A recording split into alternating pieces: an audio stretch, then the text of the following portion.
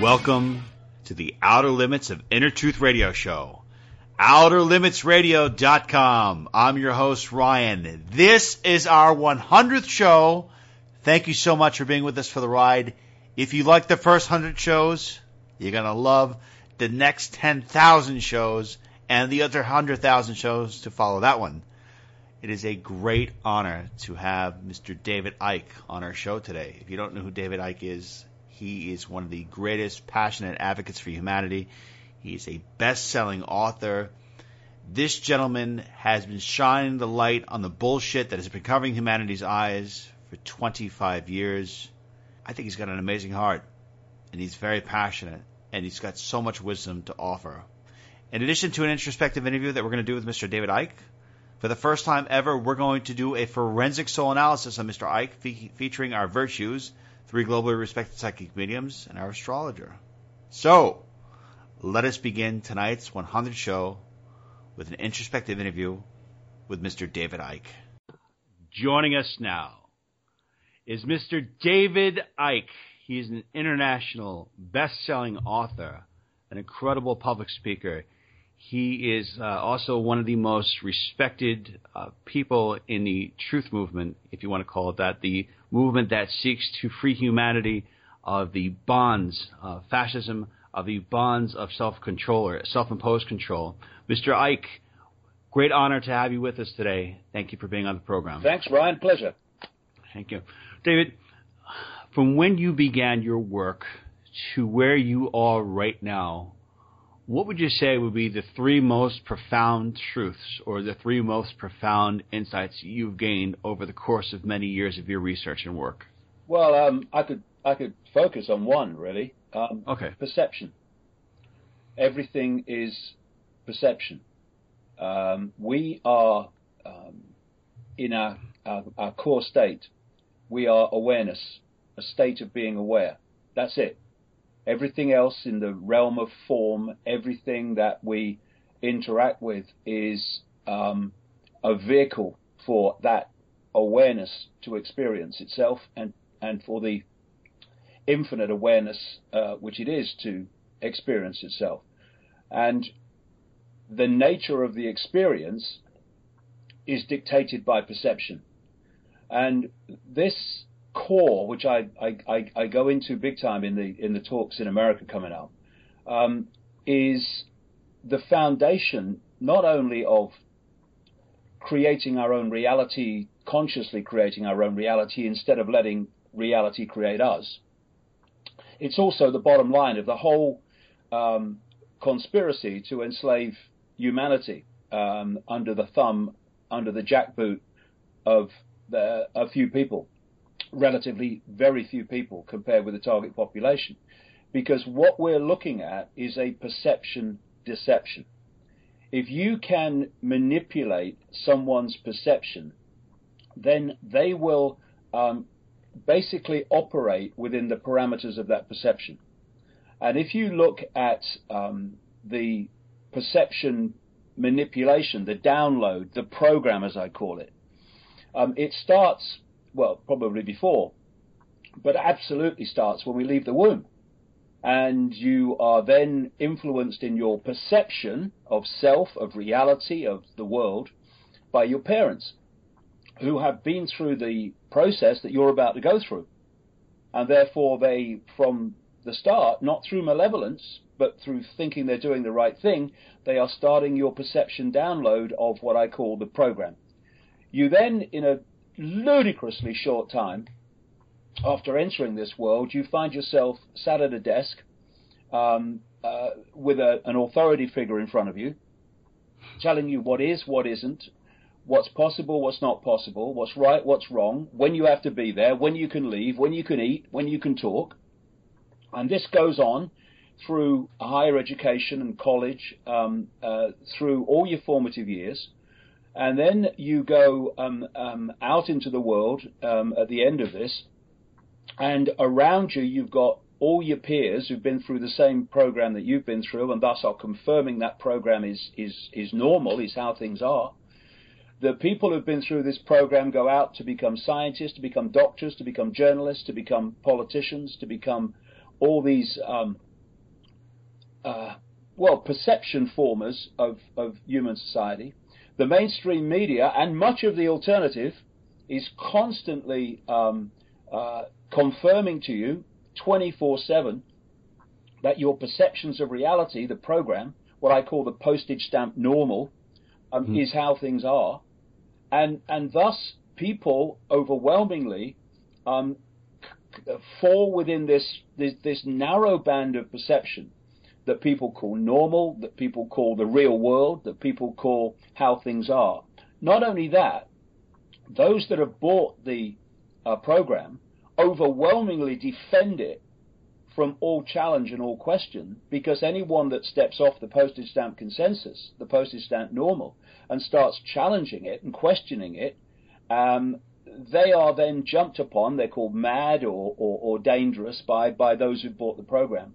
And so through this period we call life, this 70 years and 10, the vast majority of people in the different cultures, yes, but the base program is still the same, the postage stamp normal, they go through life within this narrow band of perception, and thus they are interacting with infinite possibility, infinite potential within that narrow band of perception. Thus, that is what they will manifest as experience. So if you think the glass is half full, you'll live a life in which the glass appears to be half full.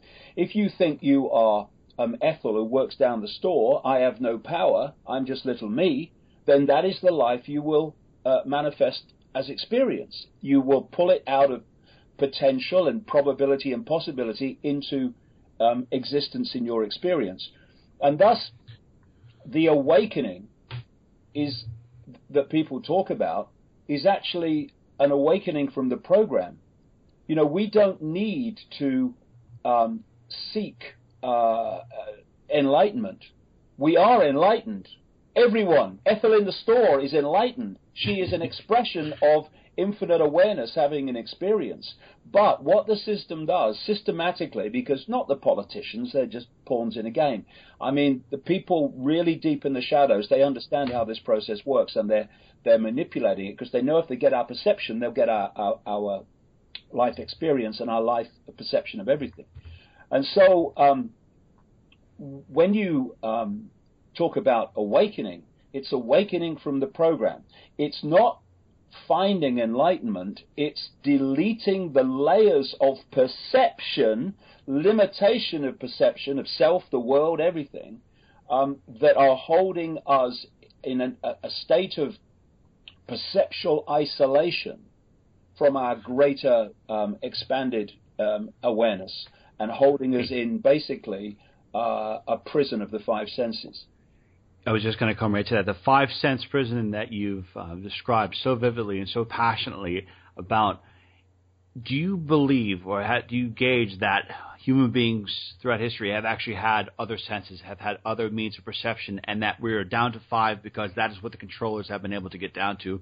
And can you see humans of the future having less senses than they do now if they cede power and cede more of their free will to the people who wish to infringe upon them? And there's a two-part to that question that I just asked you, is that when you look at the way that sound is manipulated and visuals are manipulated, I feel like sometimes people can watch these commercials and now all of a sudden that they're seceding their hearing, or they're seceding more of their control. Where do you see this going? Oh, I pity this program's not 3 hours, Ryan. Because I can go a lot of places from that. These are very, very important areas. First of all, let's look at what we can visually see, or what we think we can see. Mainstream science says, and I think it's less myself, that the electromagnetic spectrum is about 0.005% of what exists in the universe in mass, matter, etc. Visible light, which is the only frequency band that we can see, is a fraction of the 0.005%. So humans are basically blind, because everything outside that narrow band of frequency, visible light, we cannot see. Now, I've been studying this and researching this in 50 odd countries for 26 years now. And it's very, very clear to me that that narrow band of visual perception that we have is not something that was always so. When you look at this common theme throughout the ancient world and ancient cultures brought through to modern times through the shamanistic streams, etc., you have this common theme that some force intervened and manipulated human genetics, and you see the classic in the Bible where it talks about the sons of God who interbred with the daughters of men, etc. I don't necessarily think that was interbreeding as we know it, but much more high tech genetic manipulation. Whatever, there is this common theme of genetic manipulation. Now, what I'm saying, and what I've said for a long time, and now I'm seeing scientists start to say it, is that the body is a biological computer. We don't live in a world. We live in a information source. Just as in front of me now is the internet on the screen in front of me, and its words and its pictures and its moving pictures and its images and its graphics. But that is not, and basically what the World Wide Web is technological global reality. But it only appears as it appears to me now on the screen. Everywhere else, it is sources of information which the computer decodes into what goes on the screen. Now, what I'm saying, and I go into this in detail in the talks, is that what this biological computer is doing is interacting with what is a quantum computer universe, where the information of the universe that we're decoding is actually encoded in the energetic fabric of our reality. And we are decoding that through from the waveform information base state through into the holographic state that we actually experience as the quote solid world we live in, which isn't actually solid once you get deeper into the nature of energy and what this solidity is apparently made of. So if you can manipulate the biological computer in terms of the range of frequency that it will decode, then you are dictating the visual and other levels of perceived and experienced reality that awareness working through that biological computer, through that body, if you like, is going to experience. Just as in China or anywhere else, but particularly in China, they can firewall off great chunks of the internet so computers there will not decode them, and people therefore will not see them on the screen. So you can do that with biological computers, because to the force behind all this, the biological is as technological as the technological is to us. And so if you look at that, I'm saying that we now perceive a much suppressed and far more limited experience of even visual reality than we did before. When people talked in the ancient world about the gods living among us, well, I think that these quote gods could be seen then. But they can't be seen now because this narrowing of the band of what we can see and what we can perceive. Now, to go to part two of the question must take us into transhumanism, and I do a big chunk in the talks about this because it's really, really vital for people to grasp this. I suggest in the light of current events, and I've got in my new book Phantom Self. There's a chapter. It's called Transphantomism, and I call it that for this reason. Phantom self is what I call the fake self, the illusory self, the self that we identify with, the name, the race, the color, the income bracket, the culture. These are not who we are. These are what we are experiencing, and what the system manipulates us to do is to misinterpret and mis-self-identify true self which is simply the state of being aware, with what that awareness is experiencing. So when you say to people, who are you? They'll give you their name, they'll give you their background, their job, their income, whatever. They will almost never say, who am I? I am infinite awareness having an experience called David Icke or Ethel down the store. So this manipulation of our sense of perception through the program and the postage stamp normal has disconnected us to a vast extent from the greater self, because our focus of attention is so focused on I am my name and all these labels. I am what I can see, touch, taste, hear, etc. That although we are always in connection energetically with the greater self, we are not always in connection with it in terms of its influence on that which is what you might call incarnate. Now that has taken us into the world that we live in, where people are walking around with this fake self-identity downloaded from cradle to grave, that what they're experiencing is who they are.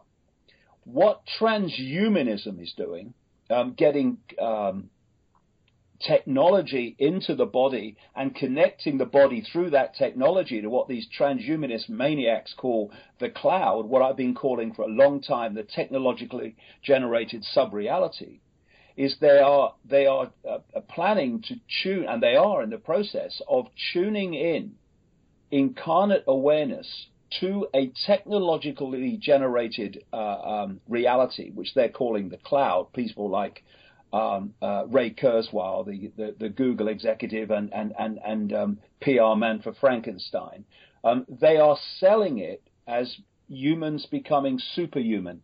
What they are planning to do, and what the big insiders and the big names in this field know, is the plan is to make us subhuman, so that we lose even more contact and influence with expanded awareness that we are, by having that mission control, if you like, replaced by a technologically generated sense of perception.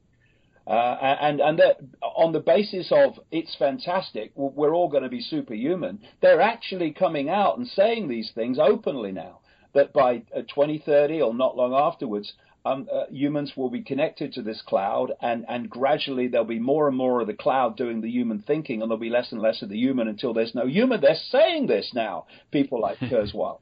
So this is where we're going, and this is what they're doing by getting people addicted to. It's a come on, kitty, kitty, kitty.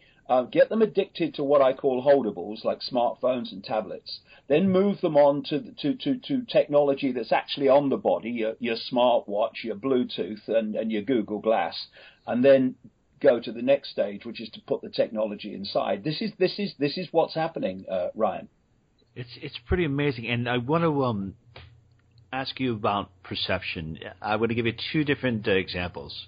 You have a person who has a lot of love and warmth in their heart, and you have a person who is inherently evil. Now, these two people, I guess, because of their frequency and vibration, they're both going to be attracted to them different types of events. A cold-hearted person may attract them more violent people, angry people towards them. A celestial, warm-hearted person may attract a lot of love and laugh and smiles. You have those two individuals. Are both of them capable of perceiving the realities beyond the five senses? And if so, how can the average person start to expand their perception? Do they have to be celestial? Do they have to be cold? Are there any direct processes, maybe in a scientific manner, to perceive these external realities? Well, actually, the whole last section of the talks, because they're all day, so I talk a long time, is all about this. Again, it's about perception. You've just described, Ryan, two perceptions. One, someone coming from a point of view of love, and I don't mean I love you, saw you down the dance hall, darling. I mean love that we've so devalued the word love. We now have to put words like unconditional and infinite in front of it. It's that love that comes from the heart. You know, for me, what's happened as part of this whole hijacking of human perception is that the heart society that humans were before, that where we interacted with reality through the heart, has become a head and gut society. And so now people overwhelmingly interact with reality through emotion, the gut, the belly, and through the intellect, and as a result override the influence of the heart, which is the connection to all that is and the greater awareness. So what I'm saying to people is, first of all, well, two things. First of all, get a blank sheet of paper, symbolically or literally, and put all perceptions you've ever had aside, and make every perception you have earn its place on that piece of paper, not because someone with letters after their name told you, not because your parents told you, or some teacher told you, or some professor told you, or some journalist told you, or some scientist told you, all of which are expressions of the program and the postage stamp consensus. What do you feel about it? What do you feel, first of all? Not what do you think, what do you feel? Because what we do with heart consciousness is we feel. We don't think. See, thought is a very, very low level of awareness and perception, because what thought does is it's trying to work things out. That's what the intellect does, and often the intellect won't believe that it's possible unless it's complex. It only sees complexity, and the more complexity, the more the intellect kind of goes into an orgasmic state. But it's thinking, it's trying to work it out. And what do we do when we say, I'm thinking? We put our hands to our head. I'm thinking. What do we say when we're talking about intuitive knowing? We put our hands on our heart and we go, I just know. The body language is telling you where it's coming from. And when you go into a place of knowing rather than thinking, where you know without all the backstory having to be played out to justify the know, just as the backstory of the intellect has to be played out to justify the conclusion, you just know. And you know because you're accessing that level of your awareness, infinite awareness, of which we're all an expression, which does know, which does not have to work it out because it does know. You're tapping into that infinite library of potential, of awareness, of knowledge, of knowing, and therefore, when we're filling this blank sheet of paper with how we perceive, then how does it feel? What does your heart say? What does the heart say about this? And if you want to go into the intellect, what's the evidence to support this? I mean, let's look at it from this point of view. I've just talked about the fact that we can see this ludicrous, laughable fraction of reality, even within that sliver of frequency. The planet that we're on, or think we're on, the planet we're decoding into a reality in which we're on it, is compared with the perceived size of the universe in scientific terms, is the equivalent of about a billionth of a pinhead. So when you're looking at that blank sheet of paper, we need to come from a completely different point of possibility. So one of the great ways that people are suppressed into the program is their sense of the possible is squeezed. That keep telling people that this is not possible, that's not possible. Come up with laws of physics which are actually nonsensical. And have been shown to be nonsensical now, but the more and more we become aware of quantum physics, that are about limitation, about it can't be done, it's not possible, and you then are dictating people's perceptions of the possible by the limitations of the possible that you have uploaded to people through this program. So we need to look at that blank sheet of paper from a completely different perception of the possible, from the fact that until the 1920s, science said there was one galaxy. Now they say there's between 100 and 500 billion galaxies, right? In a few decades, comparatively. And I always work on it's something that many philosophers have said in their own words. Confucius and Socrates in Greece. Basically, it's this: wisdom is knowing how little we know. So when we're looking at something, that understanding that wisdom is knowing how little we know keeps your mind constantly open to all possibility. So once you start to open to all possibility, you're no longer dismissing things by reflex action just because they're different to the postage stamp download. And when you start to come from this greater sense of the possible, the postage stamp download and all its limitations take on the expression of pure ludicrousness. Mainstream science is ludicrous. This is why the world is crazy. The world is crazy because it's so unbelievably asleep. It's almost completely unconscious compared with the potential of it becoming conscious. And science and medicine and politics and journalism, all these things are all expressions of this near unconsciousness that we manifest as the real world. So once we start to come from this completely different, expanded version of the possible, what we're doing is we are expanding the frequency range with which we are interacting with this all possibility, all potential waiting to manifest.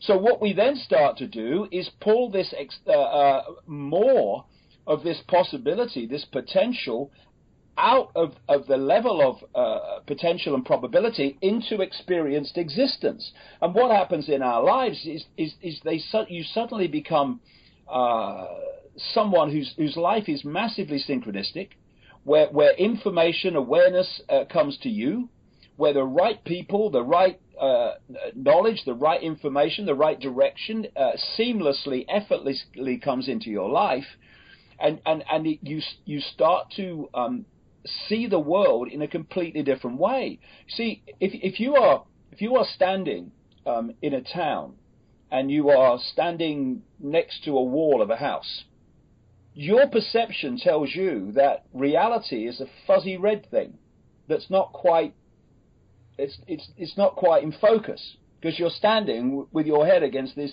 brick wall. That's your perception of that reality. But then you start to walk backwards, symbolically expanding your awareness of the possible. Now you can see it's a wall. Now it's in focus. And then you keep expanding. You keep walking backwards. Now you see it's a house. Now you see it's a street. Now you see it's a town. And in the end, you end up at the top of a mountain looking down, and you see it's a world. And that brick that was a fuzzy red thing, and what is it? It's not in focus. Is part of that world, but it's only a tiny fraction of that world. Once you start to see the world from the level of the forest instead of the twigs, then everything starts to fit together. And as you do this, as you change your perception and expand your awareness, what you are doing is expanding your frequency, but you are also deleting the programs that were there before, these limitation programs that held you in servitude to the postage stamp consensus. They're now starting to be deleted. And suddenly they're not influencing you anymore. They're not influencing you, they become hilarious. You know, every day I look at the mainstream media, I look at mainstream science, apart from the cutting edge of it, and it's hilarious. It's a madhouse. But you only see that once you withdraw from the madhouse in terms of your focus of attention, and it's all about that. It's all about focus of attention. There's a video on the internet, I saw it years ago, where they have basketball players throwing a ball to each other, and it says words to the effect of "watch the ball and count how many times this happens" or whatever, and people watch the ball. and they're focused on the ball, and they're doing what the words told them to do, and they're counting the passes or whatever it was. Then at the end, the words come up, and it says, "Did you see the gorilla?" And it's like, what gorilla? And then they play it back, and right in the middle of all this ball being played and thrown to each other, this guy in a gorilla suit walks on, looks around, and walks off, and almost no one sees it, because their focus is on the ball. And that is why this whole conspiracy, names, dates, places, I do all of that stuff. But we've got to go, the alternative media has got to go beyond just that stuff. And if it wants to understand what's going on, it's got to go into the metaphysics. It's got to go into these deep levels of perception. Otherwise, all it's doing is walking around the perimeter of the rabbit hole, not even in it yet, to understand what's going on. It's this hijacking of our focus of attention and our perception as a result of that, which is the whole conspiracy. And that is fantastic news, because we, all of us, are completely in control. Once we become aware of the game and how it works and the nature of us, we are completely in control of dismantling that program and dismantling that control system, because it's not physical. It's not. That's just the way it appears and plays out in institutions and governments and FBI. It's the way it plays out. It's perception. It's in the end, it's just awareness and the sense of awareness, and therefore we're in control of it. And that's the whole. In these talks in America coming up, what I do is I go through the 5 sense manipulation, but having done that, we go into the rabbit hole. And look at where it's all coming from, and fundamentally, most importantly, thus, by understanding that, how we can make a difference. And it's not stockpiling weapons, and it's not fighting the enemy, and it's not getting angry. It's getting streetwise to how we're manipulated, and thus how we become unmanipulated. David, I want to thank you so much for all the work that you've done, and to let people know that when you go to see David speak, he's not just speaking for 1 or 2 hours. He does a 9-hour presentation sometimes, and he really is very thorough. So I appreciate you being so thorough with what you've done. And earlier in your life and your career, when you started seeing these, you started seeing the truth, you came out and you were passionately speaking about it, and people were saying that you were a conspiracy theorist, or they were contacting you and they were just kind of coming down on you. I was wondering how that made you feel, and why did you continue to carry on despite the enormous amount of pressure and scrutiny for the work that you were doing, especially at the inception? Well, from 1990, when I had my conscious awakening beginning, because it's always a beginning. When people say I woke up, no, you started to wake up. The programming is a constant. Is a constant thing that we delete, and the more we delete it, the more expanded and aware we become. So I started my conscious awakening in 1990, and because I was a television presenter in Britain and very well known, when I came out with this stuff, particularly in 91, early 91, publicly, I went through shocking, staggering, historic levels of ridicule. You only had to say my name in Britain and you got to laugh. Walking down the road I just lived my life almost literally to the sound of laughter and distant laughter. Going into pubs and bars, forget it. In those years, it was just uproar. And at that time, I decided I was going to go out on a public speaking tour. It was extraordinary. I went around universities talking about this stuff, and the level of ridicule was incredible. But I have a phrase that I use, which is, life so often gives you your greatest gift, brilliantly disguised as your worst nightmare. And deeper levels of ourselves, beyond the conscious mind, is aware of the journey, if you call it a journey. It can see the river from source to sea, whereas the conscious mind can only see the next turn on the river. And I didn't know at that time, when I was going through that extraordinary levels of ridicule, that a few years down the road, I would be talking about some really far out stuff. And crucial to me doing that, and doing it without any question about censoring what I said or worrying about what people thought, was to be completely cleared out of the prison that most people live in, which is the fear of what other people think. Because of that, most people are not living their lives. They're living the life that other people demand that they have.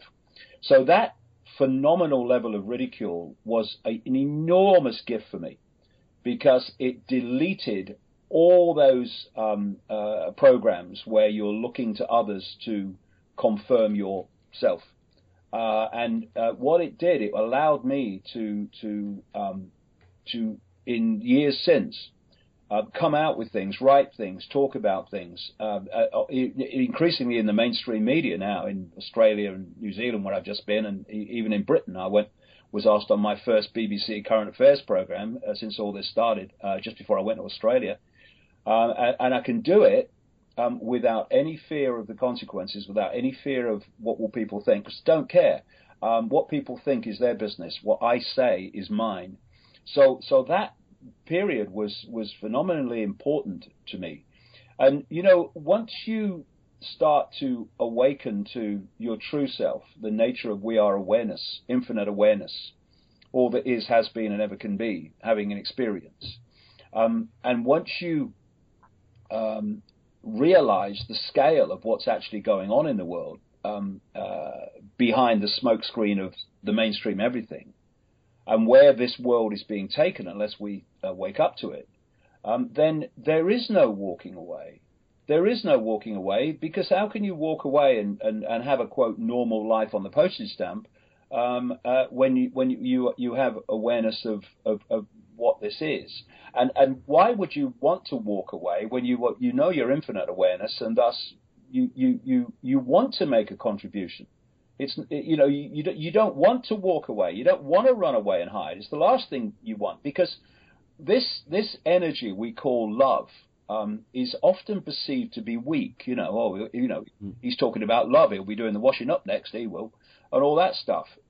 When actually it's the ultimate strength, because this energy that comes from the heart it has no fear, because it's beyond fear. Fear is an illusion of this reality. I go into this big time in the talks and the books. Fear is the hijack, and therefore it's beyond fear. So it's the ultimate strength. It's the ultimate will not walk away, will not run away, will not hide, because it doesn't want to. It finds that is the most extraordinary suggestion that it should do. It knows what it's right for it to do, and thus it does it, and it doesn't think consequences. It doesn't. I mean, the head and the emotions, the belly, they think consequences. Oh God, what will happen if I say this? Love doesn't have consequences, because it knows it's all that is, has been, and ever can be, having an experience. There are no consequences. There are just other experiences. That's all. That's all there are. And thus, you have this power, because that which is seeking to control us has no power over us, short of that power we give to them, overwhelmingly through fear.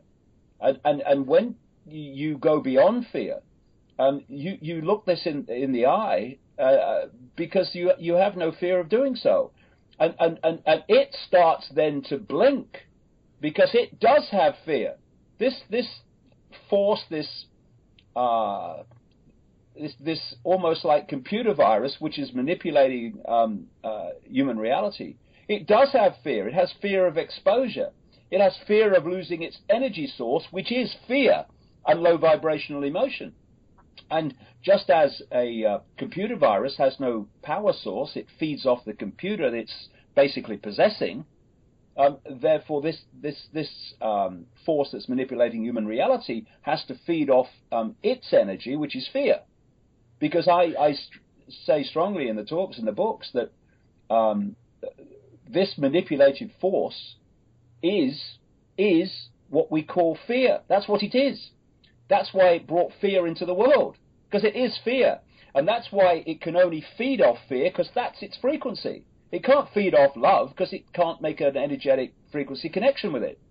And thus, when you go into love, in the true sense, not the love of attraction, the love of being, then this force of manipulation no longer has any influence on you, because it can't make an energetic connection to you, because you're not in its frequency anymore. And this is how we withdraw from its influence, not stockpiling weapons of fighting the enemy. That takes us into it. That takes us into its frequency band. That's why it's quite happy with race wars and interculture wars. It's quite happy with that. It's quite happy with violent demonstrations against the system, because basically you are feeding the beast by doing that, because you're feeding its frequency. When we go into this level of frequency we call love, then we go beyond it. We go beyond its influence, and crucially, we stop being its energy source. You know, when Morpheus held up the battery in the Matrix and said the machines, the Matrix, have turned human beings into one of these, that was actually a profound truth in terms of the human condition and the human experience. But if we come from a point of view of love, then we go beyond the frequency that we're feeding the beast, and thus the beast starts to lose power. And this is what so much of the alternative media has yet to understand. It's still in fear. It's still in responding with the same energy that it's challenging. And what you fight, you will become. You will become. I've seen it over and over and over again. You have a revolution to overcome oppression, and the revolutionaries become the next oppressors, because what you fight, you become. This force doesn't care about that. What it's terrified of is humans awakening to the true nature of self, and that nature of self is love. When we become what we are, love, infinite love is the only truth, everything else is illusion, then it's game over. David, thank you. We just have a couple more quick questions. First off, I want to thank you for saying that. I'm really glad you addressed that with the alternative media. As far as the way things are, the trajectory of the human race right now, you spoke earlier that people have access to phones. They're constantly being stimulated. They can constantly be put in a lower vibrational frequency just because of the simulation that's out there. What chance does humanity actually have to be in a state of higher vibration if they are perpetually inundated, not only with technology, but they're in that perpetual state of fear because of all the news, of all the terror warnings? How does humanity collectively move out of it when so many are locked in that vibration? And according to what you said earlier about the transhumanism, they're going even farther in there. So does humanity even have a chance? Yes. Do we have a chance? Yes. I mean, we are at a cusp. I said many years ago that 2016, 2017, and 2018 were going to be a pivotal period for human society, because first of all, you listed many of the things that are happening to pull us further into oppression and control. However, when I had my awakening in 1990, I, in those very early days, met a number of different, what you might call psychics. And I only went consciously to one because of what was happening. I felt a presence around me for a year, and it got stronger and stronger. And then, when I didn't know what it was or what was happening. When I was in a room alone, I just wasn't alone. And then, bang, it all broke out into what it became. And I went to a psychic who came to me very synchronistically. I'd been to a psychic in my life before that. And what that psychic told me, and what others told me, who I never actually went to see, but synchronicity of life took them to me. The common theme was this, that this awareness wanted to communicate to me the following: that I was going to go out on a world stage and reveal great secrets, that I would face enormous opposition, but, quote, they would always be there to protect me. One of the lines was, one man cannot change the world, but one man can communicate the message that can change the world. And then, which is the point of saying this, was this common theme, that there was a vibrational information, I would call it now, an information vibrational frequency coming. which was going to act like a spiritual alarm clock and was going to wake humanity up from its slumber. The most awake would be affected first, but eventually this would become so powerful that even at that time the most asleep would start to be touched by it. Now, at that time, in 1990, there was absolutely no evidence of this whatsoever. And I gave the name of this energetic change, the truth vibrations, which was the name of the first book I wrote in a daze trying to understand what was happening to me back in 1990-91. I called it the truth vibrations for this reason. What I was told was that not only was this vibrational change, these truth vibrations, going to awaken people from their slumber, their coma, their induced coma, but it was going to bring to the surface all that had been hidden from humanity. Oh. And like I say, in 1990, Ryan, there was no evidence of that whatsoever. And you know, the early years through the 90s, etc., were very lonely times for people like me. There are not many people wanting to know. I mean, I spoke at I did a meeting near Chicago in like 96, and 8 people turned up. So that was sometimes a good night. I talked to 3 or 4 in New England once, and now it's thousands. And what I've seen as a kind of barometer, having been through this whole period, is this phenomenal awakening that is going on. And I've just come back from Australia and New Zealand, where I did 5 events there, all-day events, 10 hours I speak, and about 1,600 illustrations. And the response was amazing from the audience. The numbers of people that turned up were amazing on the other side of the world. But I started to get on the mainstream media, and I did many national interviews in Australia, some in New Zealand as well, at which I was asked questions because the interviewers thought, well, this guy's going to be a bit of a joke. And when I was answering them, I saw their faces change. They were going, actually, this is making some sense, this. And you were talking to mainstream journalists. You know, one mainstream journalist saw me off at the airport saying nice things. It's not just the numbers, it's who. I'm seeing system people. People in Australia were coming up to me in you know, suits and ties from, you know, the business professions, and talking about the information. And people in the system, who the system was dictating to in terms of their perceptions of everything.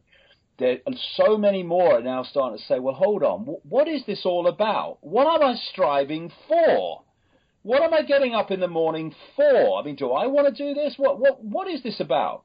And so, you know, I think we're going to see, I know we're going to see phenomenal changes in the next 3 years. You're gonna have, and beyond, but these 3 years, you're gonna have more and more efforts, and I will say this, more and more desperate efforts to push this agenda on.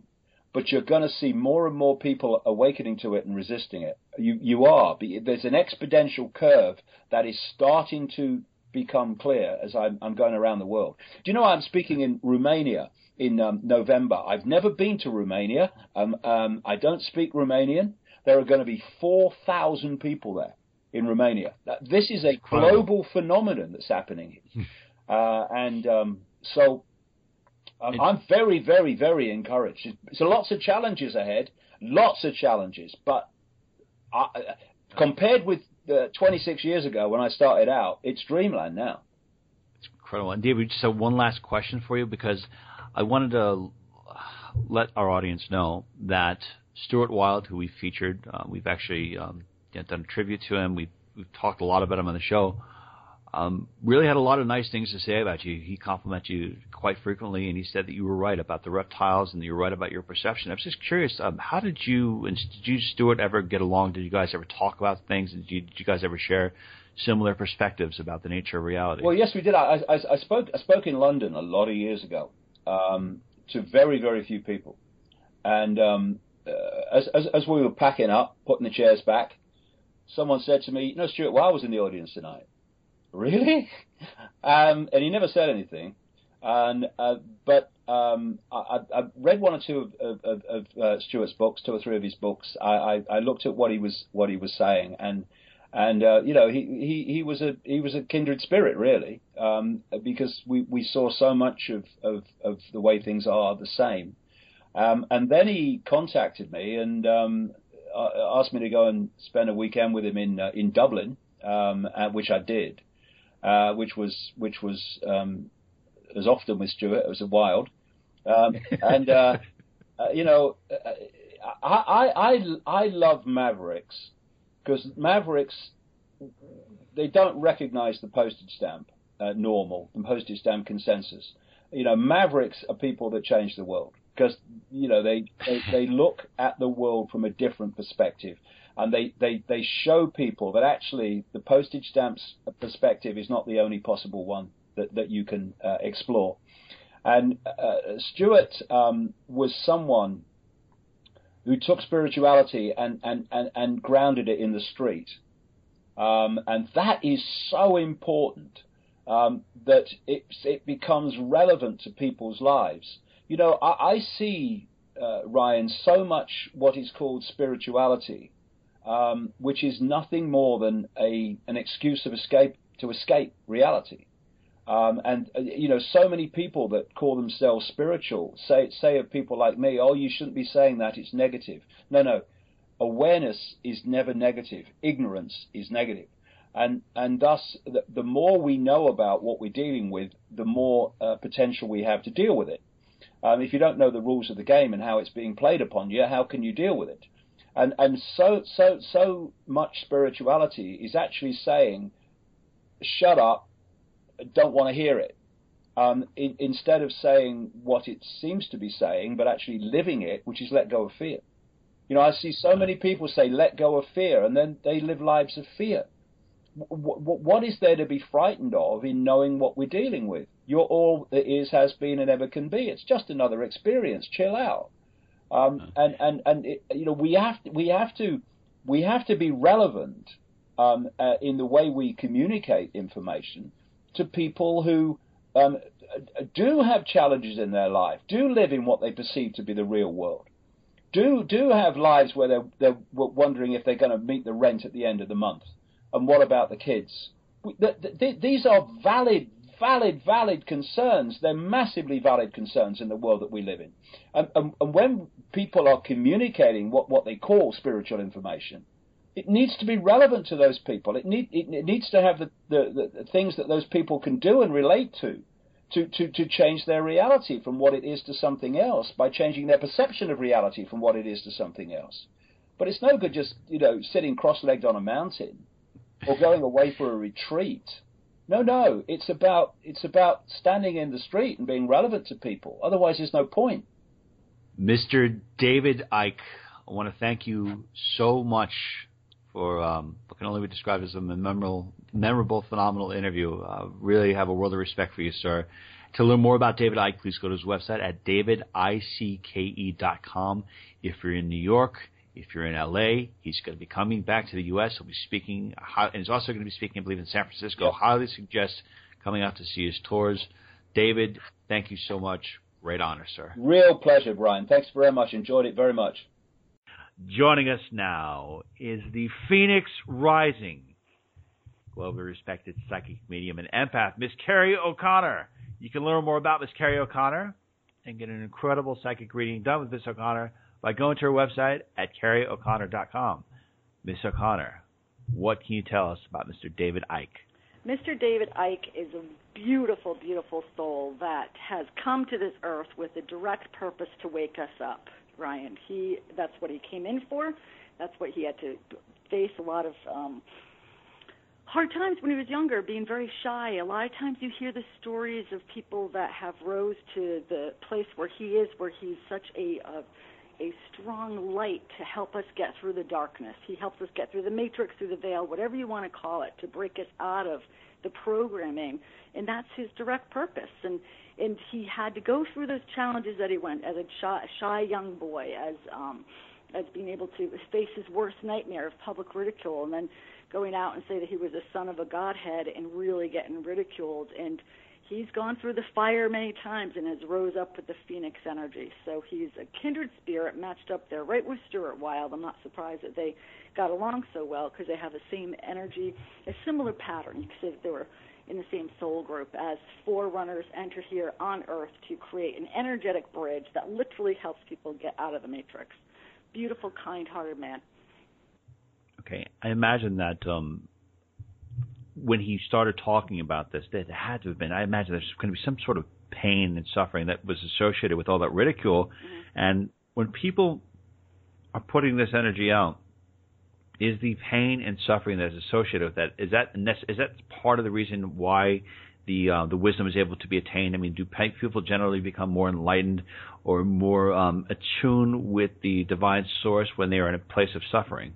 A lot of times that does happen when you hear people that have gone into the New Age or spiritual way. They've had to go through their own phoenix through the fire or some very traumatic, either physical illness, where, Louise Hay, she's a perfect example. She had cancer, and she dove into the metaphysics after having cancer. So usually there is a crisis that has people earlier in their life be able to be at the crossroads, and that's when they really have a choice. Are you going to step into this and really become the voice of change, or are you going to be going behind the matrix? And he definitely stepped out there in a big way and has been supported. And what I'm so happy for him is when he was saying the energies of 2016, 17, 18, there's that change energy. The truth vibrations are coming down. I'm seeing the same thing. I've been hearing a drum roll since 2015 that was getting louder and louder and louder. And now we're in it, Ryan. Life is not a dress rehearsal. We are in the middle of humanity waking up. And David Icke is a very wonderful, kind-hearted. His heart is just really gold, and he shines that heart energy out, and that goes beyond mind, ego, and emotion, and allows you to break beyond the mountain matrix, start perceiving life very differently.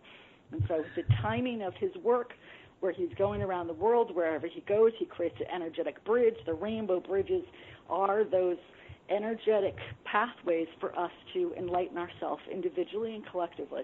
So he's a wonderful, wonderful person. That's awesome to hear. David, over the course of his life and career, he's talked a lot about the reptiles, and he's talked about the people who are shape-shifting. And to the average person, I guess they probably don't understand it, or they can't understand how it could happen. But to people who have, are able to see things, see auras and see energies, apparently it's very common. Have you ever seen that? Have you ever seen what he sees, or seen something similar, where you look at a person's energy field and you see them shape-shifting based on what they have within their heart? Absolutely. Or is it? I've seen people that turned into what look like the devil, and I'm looking in the devil's eyes. I've seen people turn and flip into where they look like angels, and everything in between. So people are constantly shape-shifting. And when we get attuned, we start being able to look at them again beyond the view of when we zip up in the physical body, we get attuned to our mind, emotion, and our senses get limited. So it is about an opening of perception and being able to see the person and where they're aligning their energy now. And I like to say now because we all have that transformational energy, where I've seen the darkest of souls with one tiny bit of light take the energy that's coming down and break through their shadow, be able to look at it and really transform themselves. And I've also seen the opposite, where people with a lot of light are getting into the dark. So that shape-shifting is going on all the time. And I know exactly what he's saying. When there's a real cold reptilian energy, I've seen where people look like they have lizard skins, or I'll see a split tongue out of their mouth, which I know that means they're a liar and don't tell you the truth. And recently, as of June, I've been looking at this energy where it's just red eyes, and it looks like a very black energy that would represent the collective devil, or the universal darkest parts of ourselves. And that energy has risen up for us to be able to look in the eyes and be able to go through it. And if you're able to hold that glance, all of a sudden those red eyes that are very tapped into fear, where he talks about the vibration of fear feeds us and locks us into the matrix and go behind the veil, but you just look in the eyes, and all of a sudden there's a spot of light, and all of a sudden that black energy is transmute, and you're able to go through it. So it's facing our worst fears, individually and collectively. And this energy that I see, I call it downloading of codes, where I'll see geometric figures and different sounds and symbols, and he calls it the truth vibration. We're all saying the same thing, just delivering it in a different way.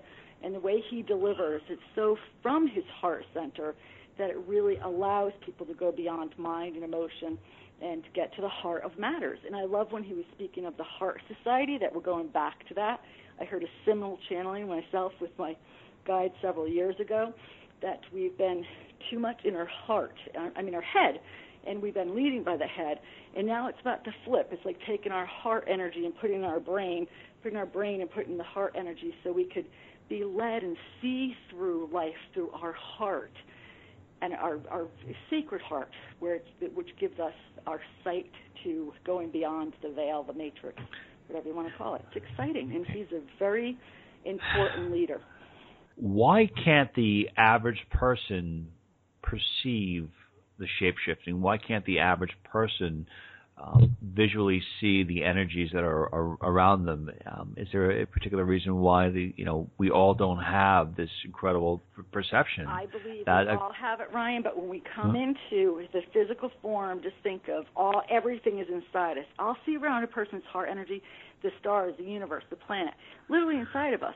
But we're so programmed, literally programmed, and he points out, since birth, since conception, to look outside of ourselves to fill that void, that next job, the money, everything outside of us is going to fill that void in. And so that makes our perception very, very limited. It's like we're handed symbolic viewfinders, and they're put in our eyes as soon as we're born, and those viewfinders give us a very limited way of viewing and perceiving life. When we get to a point in our life where these viewfinders we feel are heavy and restrictive, and we just have that nanosecond of just stepping away from it and having a real view, or it doesn't even have to be sight. A lot of people can have it as a feeling or a knowing. Sight is just one portal of where we could get this energy. But as soon as you have it, I kept on hearing you can't unring the bell lately, especially since 2006, and that's been coming up in the readings. And David said something similar, like you can't unsee or feel something. And this is a great time where David is helping people remember that who we really are, get into the heart of matters. And when we step into that heart, our real sacred heart space, it gives us the energy, the foundation, the support for us to break through and start really connecting to perception that goes beyond the five senses. Miss Carrie O'Connor, the Phoenix Rising internationally respected psychic medium, thank you so much for your amazing analysis on Mr. David Icke. Well laid out. Appreciate it. To learn more about Miss Carrie O'Connor and to get a reading with Miss Carrie O'Connor, please go to our website at carrieoconnor.com. Miss O'Connor, thank you so much as always. Ryan. Always my pleasure.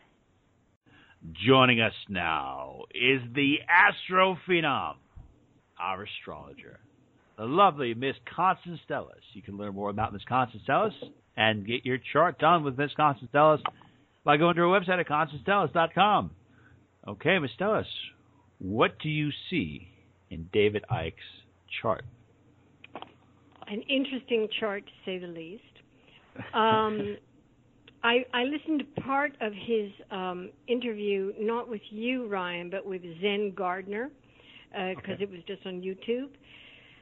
And he talked about feeling this presence with him, and that was a major turning point, and it was in March of 1991. So, first of all, I looked at his chart. He is a Taurus, one of the most practical, down-to-earth signs. And his Mars position is almost exactly opposite his Sun. So that gives him plenty of room for agitation, so that, and I mean agitation in a positive sense, so that different views of quote-unquote reality, he would seek a different way. But before I speak about, because he used the word clarity a lot in terms of what he's trying to bring to other people and what he sees as his mission to wake people up and to have them have clarity about what's going on. Okay, so that's just in 2 minutes. His moon sign is the watery sign of Cancer, the ruler of the moon, and also the most, let's say, tender, soft-hearted, empathetic, and concerned with the family, particularly him or the family of man. And this very sensitive moon position is joined by the out-of-the-blue revolutionary planet of Uranus. So that's called a Moon-Uranus conjunction. And this is the source of his flash of lightning experiences, where he really has been zapped by information. And I mean zapped just because it's not really anything that he controls, but these sudden insights come to him.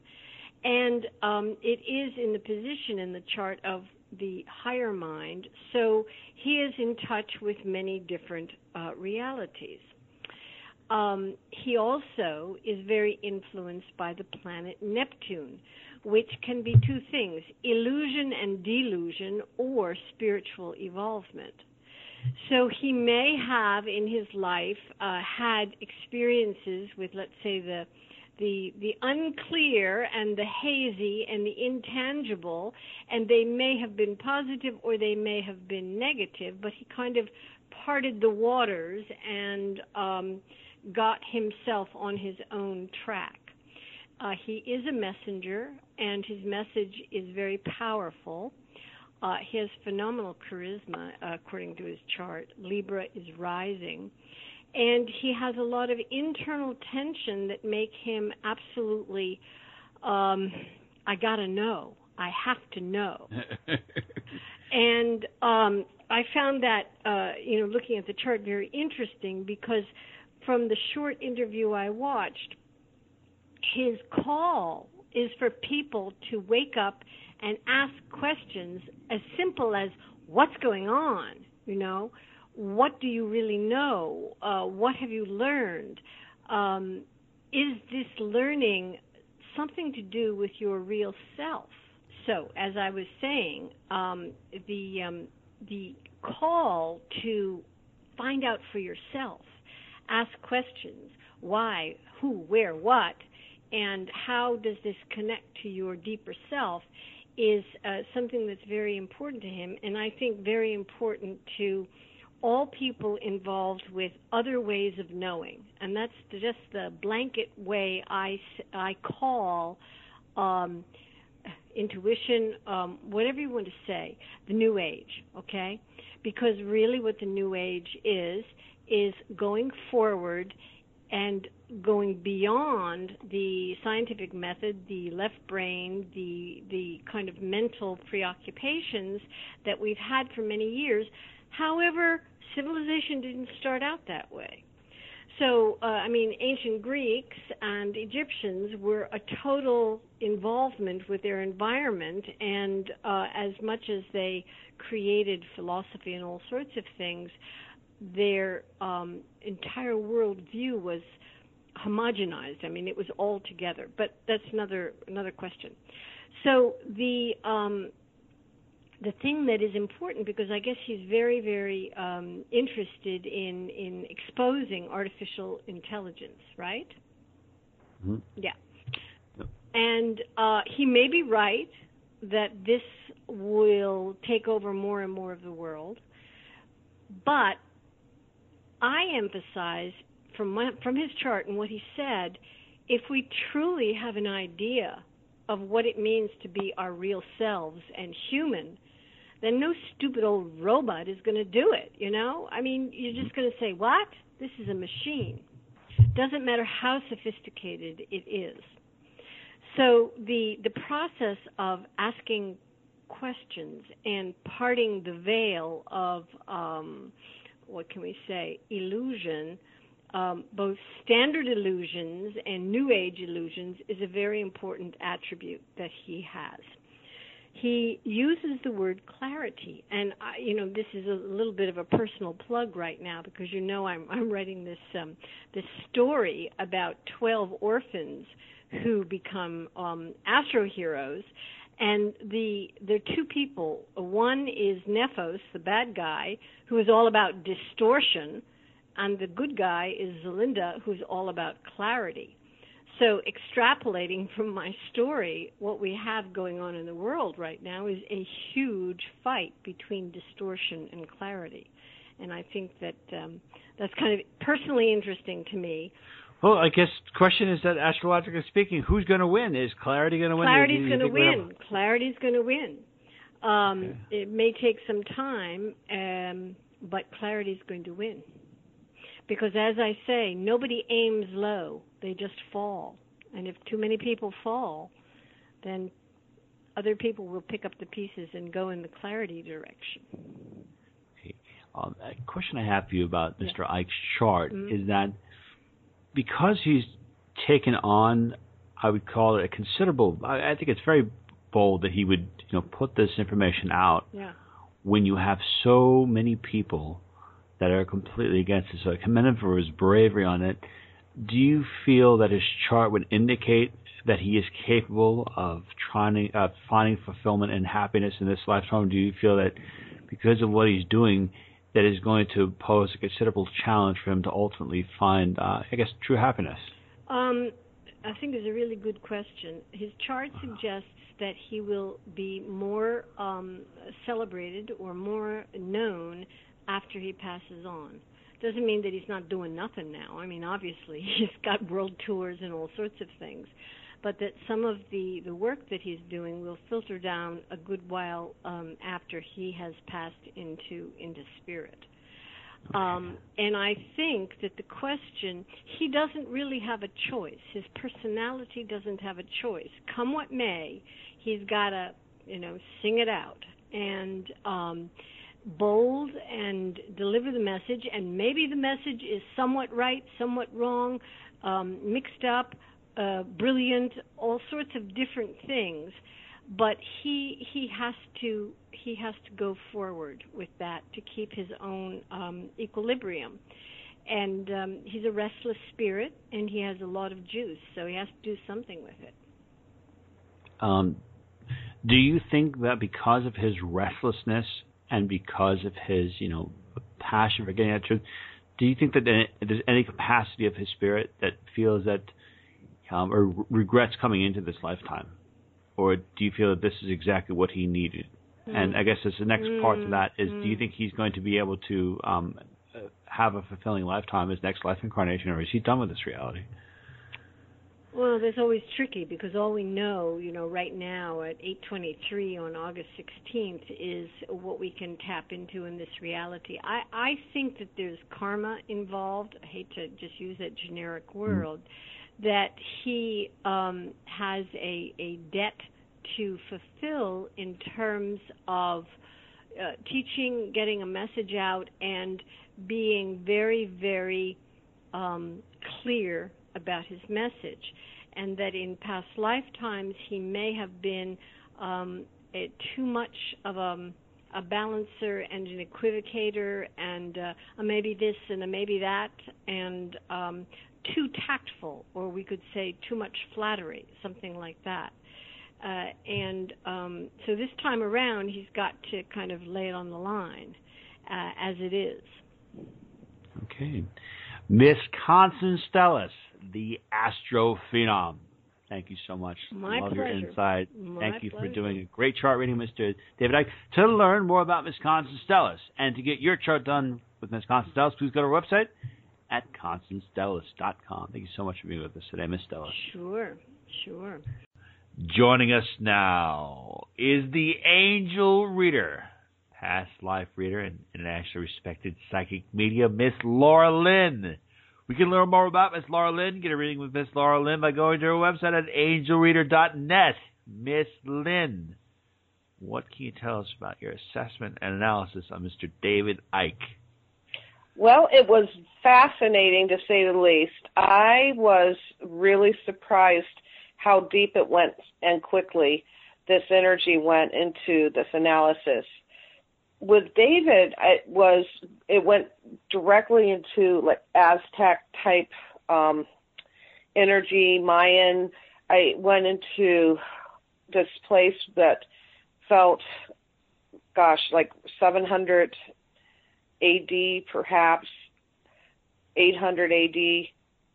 And what I was getting was that David, in this lifetime, he was a male, and that he was actually, it felt like he enslaved himself. And I know that seems odd, but it felt like what he did was he sold himself to be a slave because of some type of hardship that his family was having.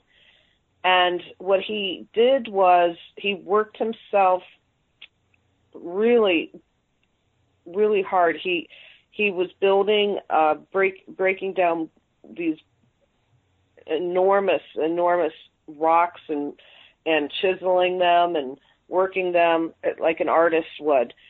And he used that skill that he gained to actually somehow pay his debt off, if that makes sense. And it was such a feat that he did, and he worked so hard for his family. I don't know how this equates, because of course what I know about slavery, you can't sell yourself into slavery, but that's what I was capturing. And the fact that he was somehow able to pay this off and buy his freedom.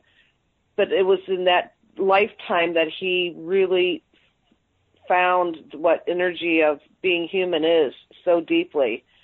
The torture of working so hard and being owned by another, and then going to the point of total empowerment and finding freedom.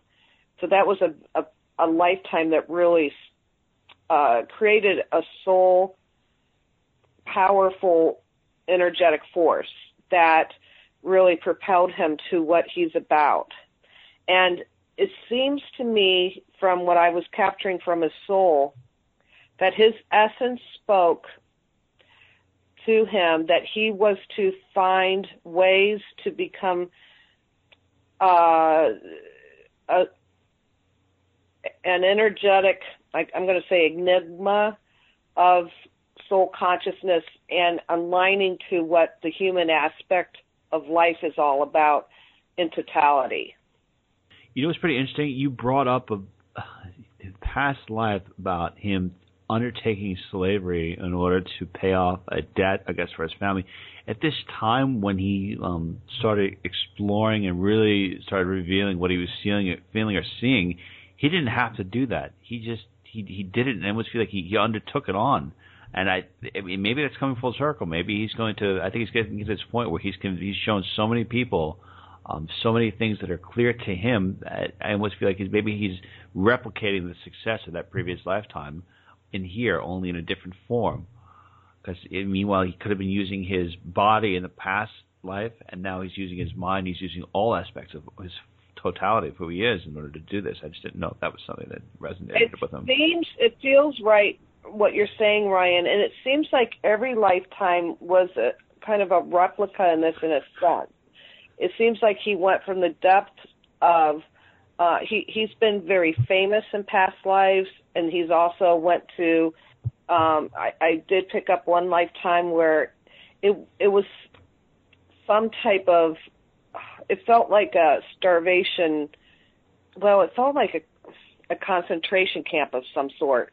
Not like what we see in pictures from, like, you know, from the Holocaust, but maybe from, I don't know, it felt like it was Asian. And he was skeletal in this lifetime. And one thing I did pick up that I felt was odd was I didn't see any female aspects in his past life. So you didn't have a female incarnation? I didn't pick that up, no. Okay. Are there any particular guides that he's had over the course of several lifetimes that have always kind of been working with him, that have never been changing, that you picked up? Well, I did pick up an animal spirit that keeps working with him, or maybe it's the power, the medicine of the animal. But I do have a wolf that is in fact, I'm hearing the name Great Wolf, and I believe that was actually a mask that I picked up it's almost like a dream in this meditation, but anyhow, what I was picking up was this wisdom, and the wolf was about the pack, the family unit, and about leadership and bravery. But when I'm really going into it this moment, I'm seeing the mask that this man takes off, the mask of the wolf, and he is engaged with the power animal, the power medicine of the wolf. His name was Great Wolf. Okay. As far yes. Okay. What I am getting also is there is a Asian guide, Amato,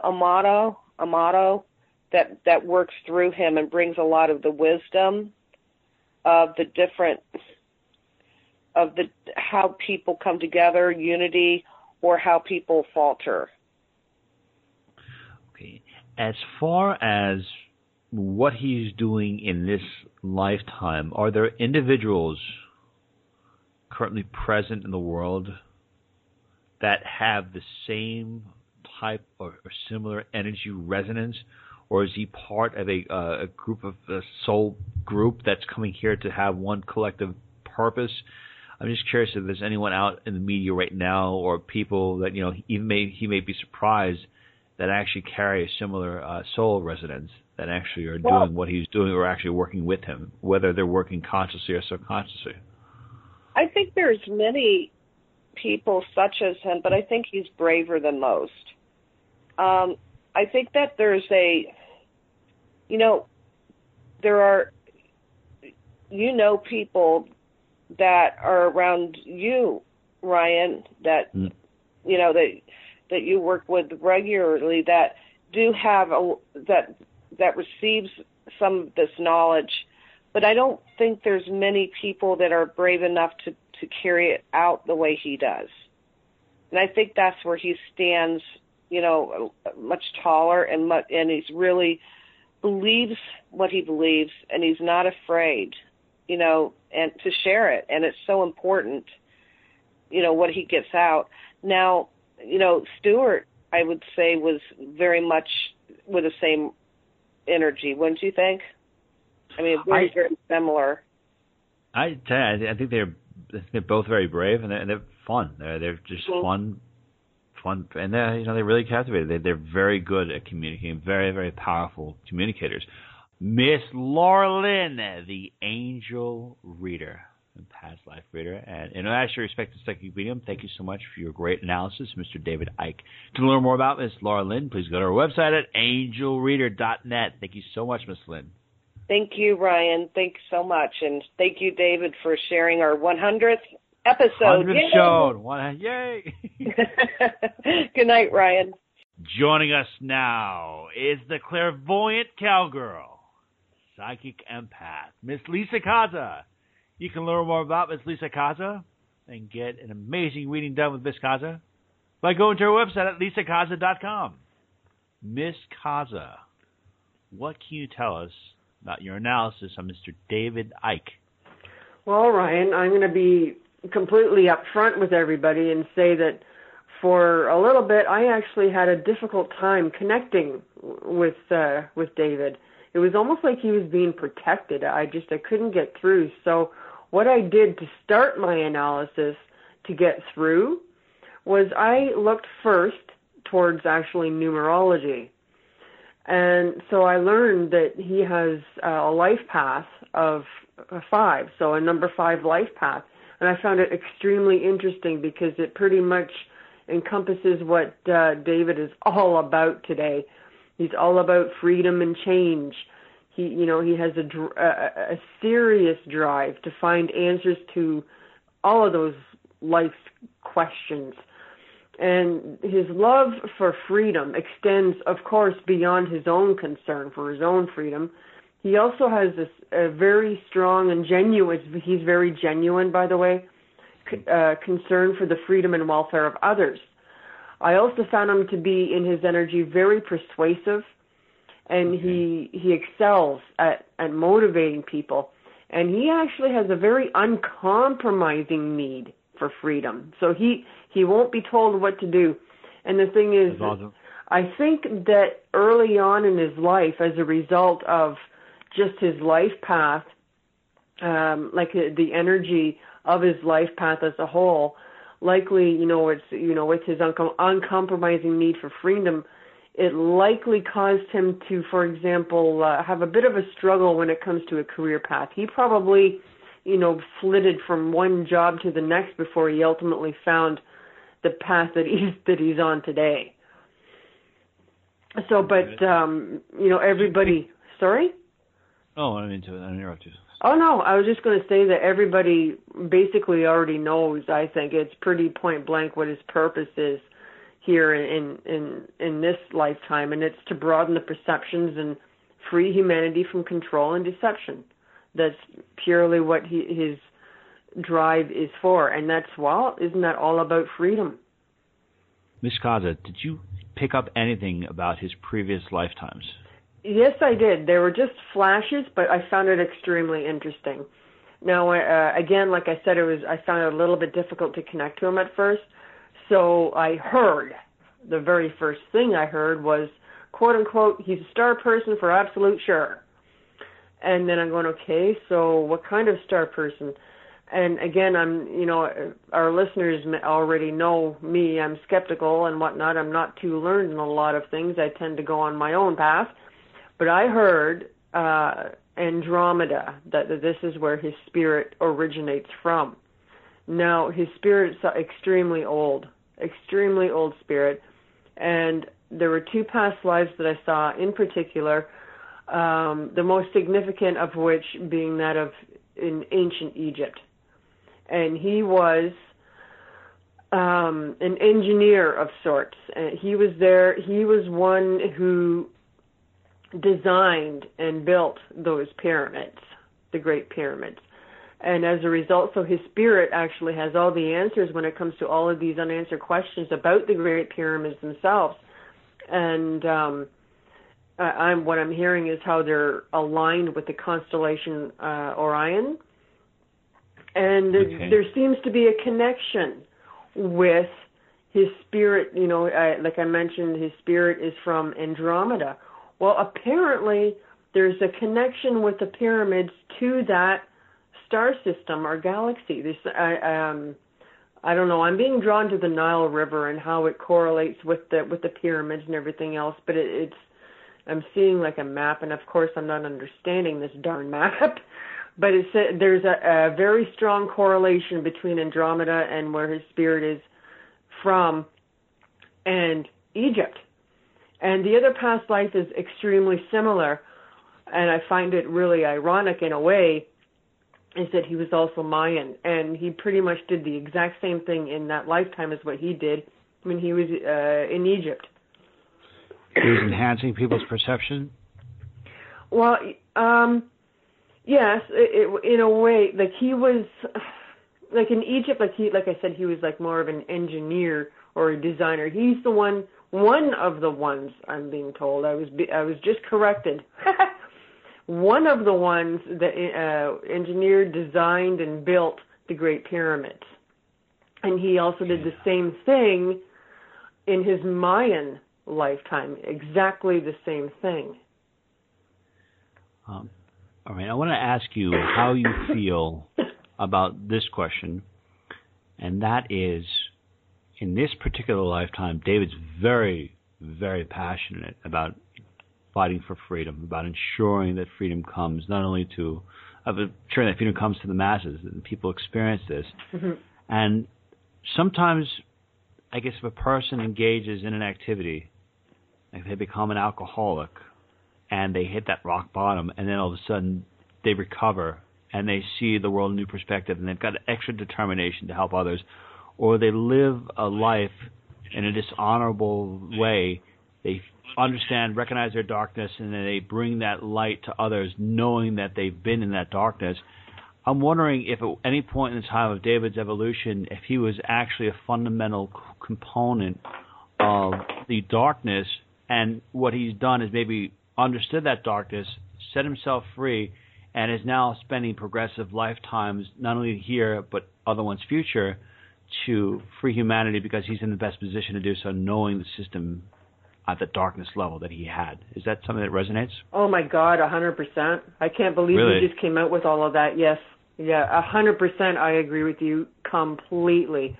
I think that's what Spirit was trying to get at when it was trying to show me, his connection with ancient Egypt and the pyramids and like the star system, Andromeda. It's all connected, and that's basically what that was kind of leading me to. He does have all the answers. He is in the position because he's been there. Yes, 100%. Okay, wow.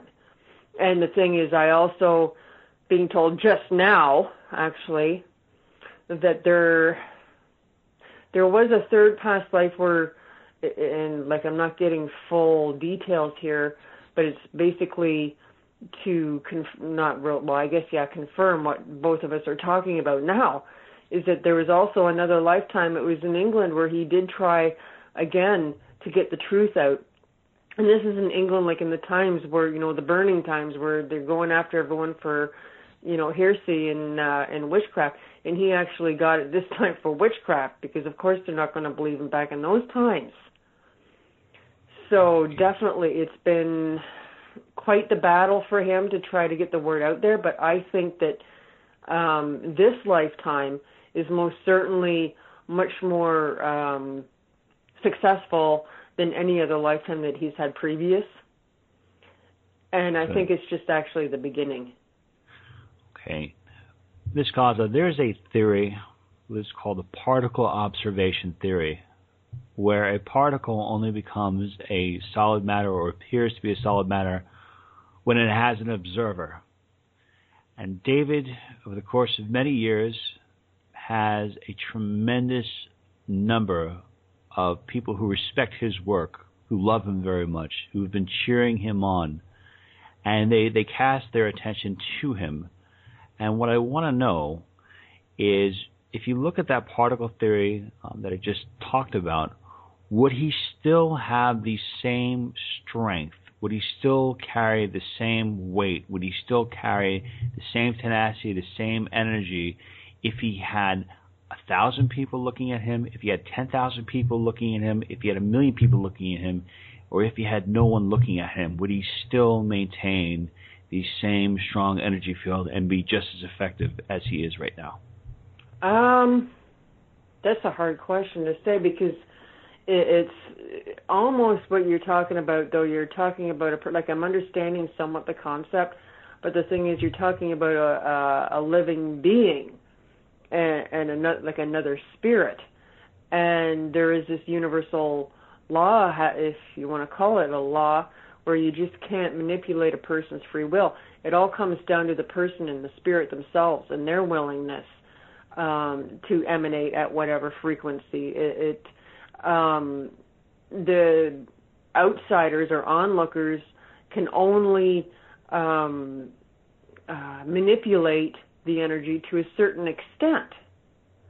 So I believe that really the driving force behind David Icke is all him. He's like naturally drawing, and it's part of his spirit. He's quite the highly energized personality as it is. So I think it's really mostly all him, more than anything. If that's what you're trying to get at. Yeah, Miss Lisa Kaza, the clairvoyant cowgirl. Loved your analysis, Mr. David Icke. Thank you so much. To learn more about Miss Lisa Kaza and to get an incredible psychic reading with Miss Kaza, please go to our website at lisakaza.com. Thank you so much, Miss Kaza. Oh, thank you, Ryan. Okay, everyone, that concludes the 100th episode of the Outer Limits of Inner Truth Radio Show. Special thanks to our phenomenal guest, Mr. David Icke, and special thanks as always to our virtues, Miss Carrie O'Connor, Miss Laura Lynn, Miss Constance Stellis, and Miss Lisa Kaza. To learn more about the Outer Limits of Inner Truth Radio Show, please go to our website at outerlimitsradio.com. Till the next time we meet, my friends, wishing upon you an abundance of peace, love and beers. Take good care, and thank you so much for listening. 100th show anniversary. Love you so much. Blessings and peace.